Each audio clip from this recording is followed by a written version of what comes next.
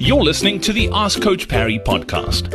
If you'd like to join thousands of other runners from around the world who are getting direct access to Coach Parry, his science-backed training plans that work, and a community of runners to motivate you and hold you accountable, then head over to coachparry.com/ask. Welcome on to another edition of the Ask Coach Parry podcast. Today we've got Lindsay Parry with us. Lindsay, nice to see you. How's it, Brad? How are you doing? Very, very good. Great question from Carmen today. Carmen's struggling with a bit of dizziness.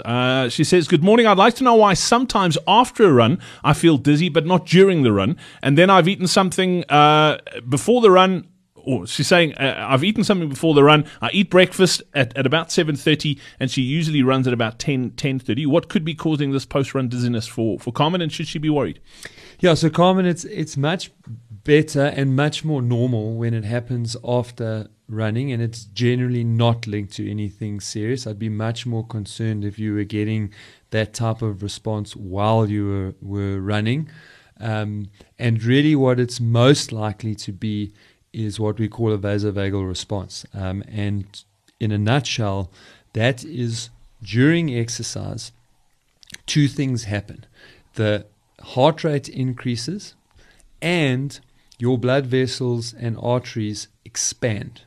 That's called vasodilation. So they open up, and they open up to allow more blood to be able to pump with each pump of the heart, to also help to control your blood pressure during exercise. Stop it from going too high, in other words. Once we stop exercising, there is a delay in those blood vessels returning to their normal size, and in some people the heart rate falls really quickly. And it's that dropping in heart rate with these very wide passageways that blood to go through that means that your blood pressure drops, and therefore you get very, very dizzy. So there's a couple of ways or workarounds, and that is that if you just don't stop exercising immediately, so you gradually slow down your run and then walk and then ultimately stop, because that will just allow that delay in the reduction of your heart rate and give those blood vessels time to constrict or narrow again.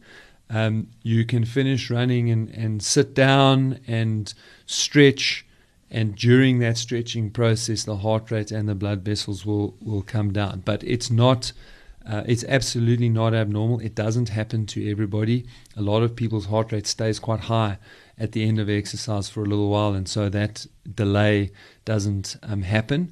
And in your case, what I would caution you against is when you're doing very high intensity work, this will be exaggerated. So when you're doing very high intensity work, if you get to the end of a very hard 400, for example, especially when you get to like repetition 4, 5, 6, where the heart rate goes very high, is that in your rest intervals, keep moving. Carry on walking, otherwise you have the potential to feel very dizzy and or faint.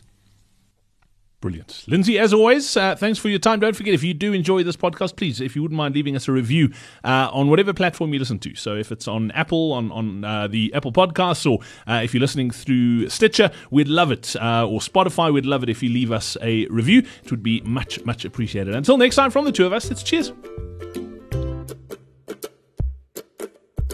Hey, it's Brad again. Before I go, did you know that most running training plans don't take your age into account? That's why most runners over the age of 50 are constantly running in some sort of pain or battling a niggling injury. That's why they always feel tired and fatigued, and it's also the reason why their endurance fades as they get older. It's the number one reason they seem to get slower and slower year after year, even though it feels like they're training harder than ever. If you'd like to discover a new way to train as you get older, then make sure you join us for our upcoming Faster Beyond 50 Masterclass. Simply head over to coachparry.com/50 or click on the link in your podcast player now.